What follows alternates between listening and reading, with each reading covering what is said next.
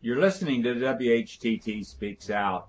Each week, Chuck Carlson and members of We Hold These Truths look into events that are, for the most part, ignored or overlooked by the mainstream media. And we analyze these events. To get free and periodic updates to this program and our other interesting programs, be sure to enter your email address in the Subscribe to WHTT box on the right side of our website, WHTT.org. And now, ready, set, let the sparks fly.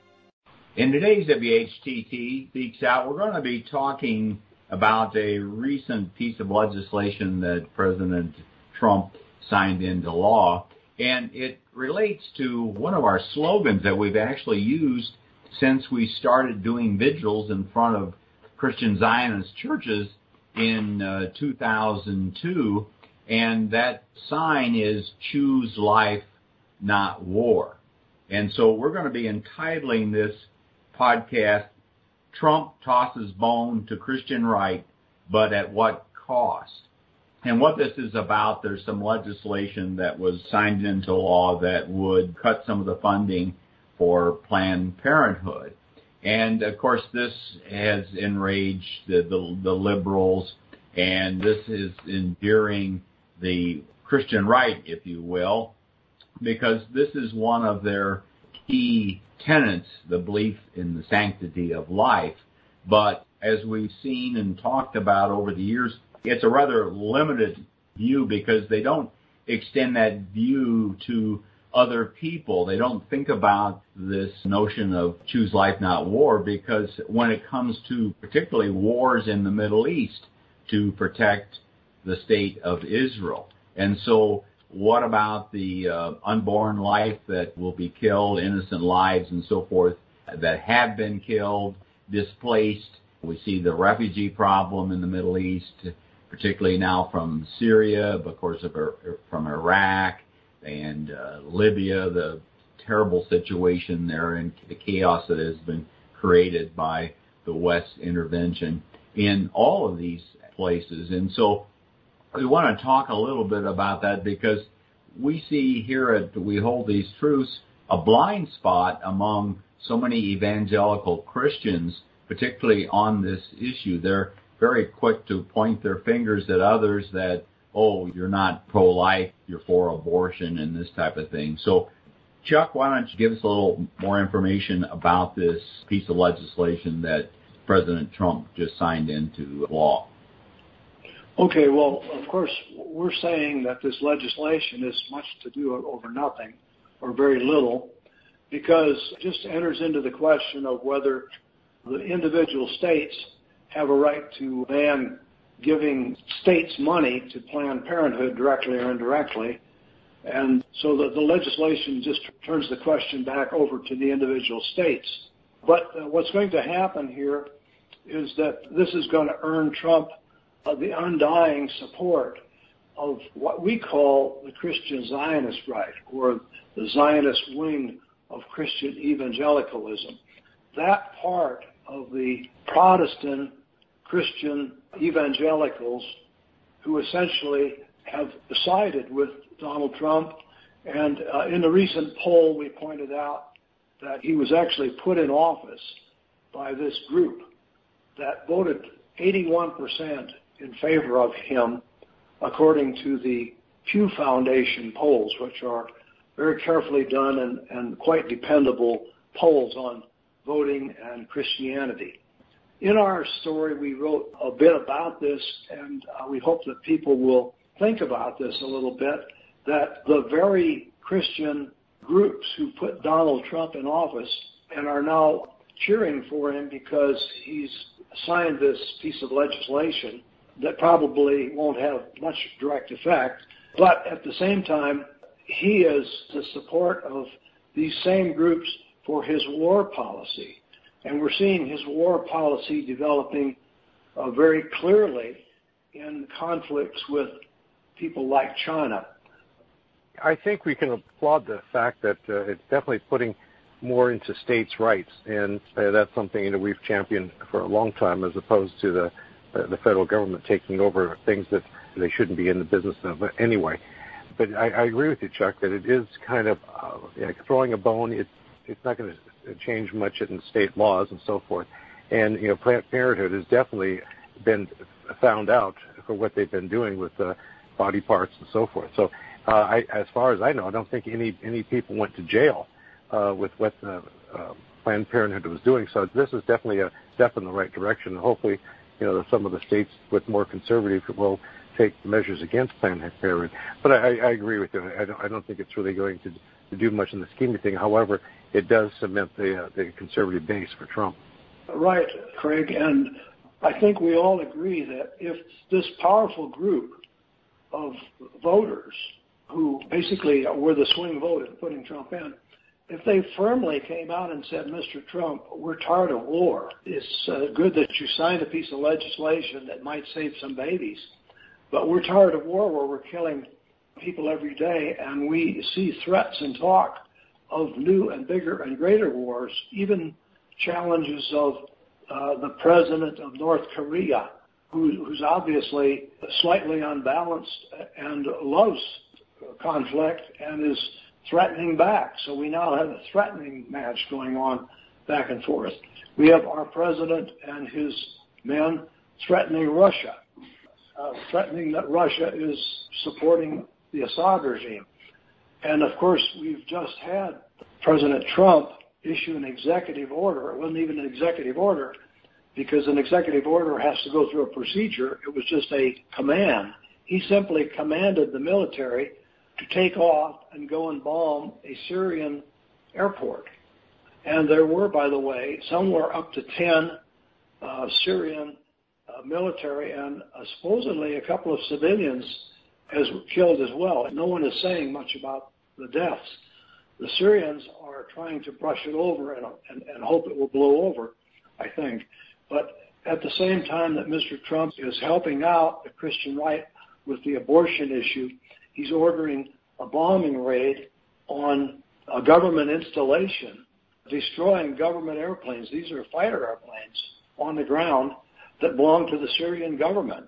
What would we say if someone who we thought was an ally, say Great Britain, decided that we'd done something reprehensible, and they simply bombed one of our bases somewhere in Europe and destroyed 20 of our aircraft and killed 10 of our people? What would be our response to our ally Great Britain if they did that? And yet no one is taking this seriously enough. Too many people are not. Now, there are pickets going on, there are revolts, there are people that are seeing this and understanding it, but not nearly enough. So this is the purpose that we titled our paper, Throwing a Bone to the Christian Right.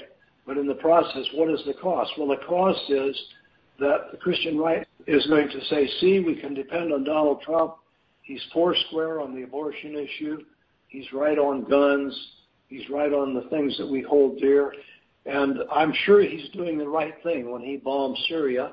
And if we end up bombing North Korea or even Russia, well, it looks like they'll accept that too. These are the churches that we go to. These are the churches that are America's hallmark, the big mega churches that make up the evangelical Christian movement. And this is the trade-off Donald Trump has very cleverly been able to figure out in order to keep the total support of that group at his back at all times as he goes ahead and does whatever. We have no idea where he gets his ideas, really. Does anybody know where Donald Trump gets his ideas? I don't know, from his Twitter account, I guess. But while you're talking about throwing bones, Chuck, the thought came to me here that Donald Trump really threw a bone at the liberal side of America, particularly even the Democrat Party, who have been railing against him here since his election. But with his attack in Syria because of this alleged incident with the sarin gas, that we've got all kinds of Democrats, and you posted a really good story that I just want to quote a couple things here. It's entitled, First Madness, Then Self-Destruction, a 25-year-old message. And this is a quote from that was attributed to Euripides, the Greek dramatist who lived in the 5th century B.C. He was said to have said, quote, those whom the gods would destroy, they first make mad, unquote. And that really appears what's happening. And as you point out here, CNN said Trump became president when he ordered missile attacks on Syria. Bush became president when he attacked Afghanistan. Thatcher became prime minister of the United Kingdom when she sank the Belgrano. Do we see a pattern here? And I think maybe we do. And so we've got bloodthirsty Christians on the right, and then we've got war-willing people on the left, and all over the map here. And so it is almost as if the whole country has gone mad, except for, a small remnant who understand what's going on here, and particularly among Christians who believe what Jesus said, blessed are the peacemakers, love your neighbor as yourself, and even love your enemy. And so we've seen that being thrown out by the evangelical right because they want to show that nobody's going to show up in the United States because of this continual ongoing belief in American exceptionalism, no matter what we do around the world. Very good. One of the words that come to mind is just cognitive dissonance. When I think of Christians who claim to serve Jesus and to honor him as Lord and Savior, and they have no question recognizing him as the Prince of Peace, but yet at the same time they can support these wars. And I think that's the message, like you said, Chuck, that we're trying to get out, is that if you're pro-peace, you can't be pro-war. They don't go together. Those two phrases are oxymoron. It just doesn't work. And yet the Christian community has so been, I would say, dumbed down, or at least numbed down to the fact that standing for peace is somehow anti-Jesus when it comes to standing against war. I don't quite understand it. I guess, all of us have talked about as Reformed Zionists at some point, and that we've come to an awareness that, no, this is a holistic gospel. It's how I relate to my neighbor. It's how I relate to my community. It's how I relate to each other and as a nation, to the world as Christians. So I don't know how we can get this message out other than what we're doing. It seems like as long as it's good for Israel, it's got to be good for Christians. And that seems to be the predominant thought.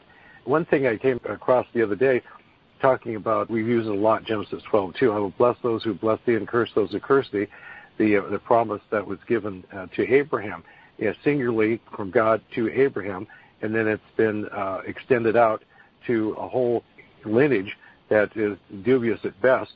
But the point I was going to make is that, to me, so much of this, what's in Christianity right now, is that we've got to support Israel no matter what they do.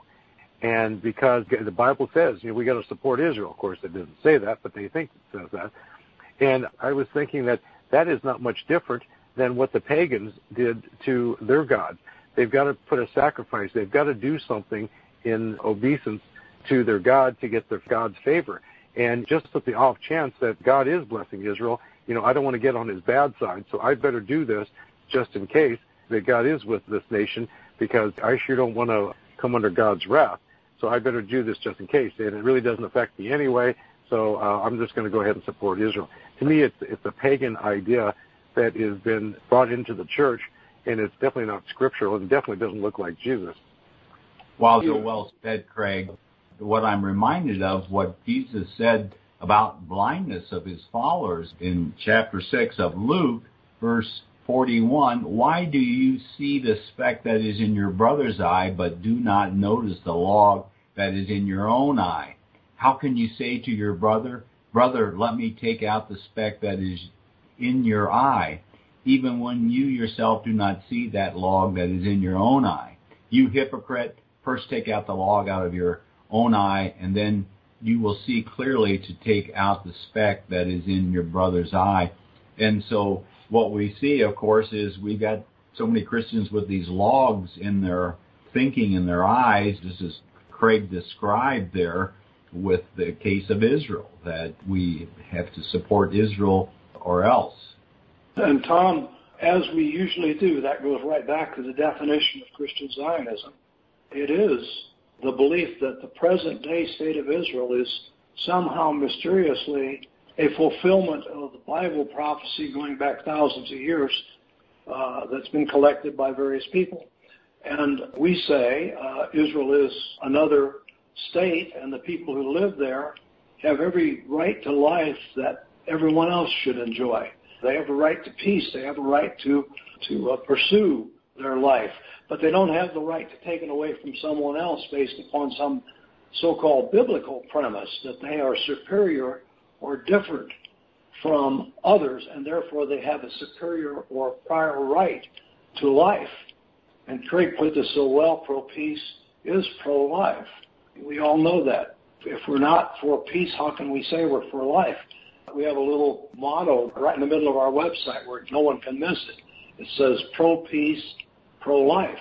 We are for peace, and we're absolutely for life. We're for unborn life, we're for born life, and we're for old life, even our own. And so this is what's happening in this Trump travesty, where he's getting the support of the Christian Zionists because they feel that he's doing things for them, and he at the same time supports in every possible way the state of Israel. And this, of course, rings true to these people who are referred to as the evangelical right or the Christian Zionists, as we call them. Sometimes we call them the neo-Christianity because it is a new way of thinking. It's not an old traditional type of Christianity. So we hope everyone will go to our website and read the First Madness and Self-Destruction, a 2,500-year-old message. And we byline that, whom would God destroy? So there's the crux of the question. And, of course, today's issue that we've been talking about, Trump tosses a bone to Christian right, but at what cost? And we've spelled out pretty carefully in a few words what this issue is all about. And if you'll go to our website, you'll find it there. And we think that it will help you to discuss it with others. And then finally, we've posted a piece in which a well-known, a very prominent New York Times journalist, author of a dozen books or more, very prestigious and really brilliant man named Nicholas Kristof, interviews Jimmy Carter. And Mr. Kristof, obviously confused by Christians and maybe by the Christian right, goes to President Jimmy Carter, who was proclaimed and devout and openly Christian all his life. And Mr. Kristof asks Jimmy Carter, "Am I a Christian?" And then Kristof goes on and describes the things that he believes. And he asks Jimmy Carter if he considers Kristof a Christian, as though Mr. Kristof really does want to know what Jimmy Carter thinks. Jimmy Carter answers him and says it's not up to him to judge, it's up to God to judge. It's an article that bears upon this issue of the Christian right, what Christians might believe, and what very prominent peacemaking president that we had named Jimmy Carter, who we have to think back hard to remember him and what he did. So we've included this interview there. It's thoughtful, and I'd like to point out a couple of things about this interview. In it, Jimmy Carter does not get lost going back into thousands of years back in history and talking about ancient people of another race at another time. He talks only about Jesus and his relationship to Jesus and what he thinks Jesus expects of us. Jimmy Carter was doing what we're asked to do. He was giving his testimony to a prominent member of the press. Quite interesting. Chuck, one of the questions I thought was interesting because we've talked about this. Kristof's question was, how can I reconcile my admiration for the message of Jesus, all about inclusion, with a church history that is often about exclusion? And Jimmy Carter's reply, he goes to the book of Galatians, and we've talked about this, where Paul in verse 16 points to the seed of Abraham not being many, but that seed is one. In other words, provided the lineage for Jesus. Near the end of the book, and here's what Jimmy Carter said, quote, as St. Paul said to the Galatians in 3:28, quote, there is neither Jew nor Greek, there is neither bond nor free, there is neither male nor female, for ye are all one in Jesus Christ. unquote. In his day, Jesus broke down walls of separation and superiority among people. Those, mostly men, who practice superiority and exclusion contradict my interpretations of the life and teachings of Jesus, which exemplified peace, love, compassion, humility, forgiveness, and sacrificial love, unquote. All right, well, we hope we've given you some food for thought here, and we'd like you to remember our Choose Life, Not War, and give peace a chance. Thanks for listening. If you like this program, please let your friends know about it and our other thought-provoking podcast. And be sure to visit our website, whtt.org, for a wealth of information on Christian Zionism and other critical issues that we face. Also, at whtt.org, you can watch for free our award-winning documentary film, Christian Zionism, The Tragedy and the Turning, Part 1. Join us in our efforts to wake the town and tell the people. Start small, think big, and press on towards the straight gate.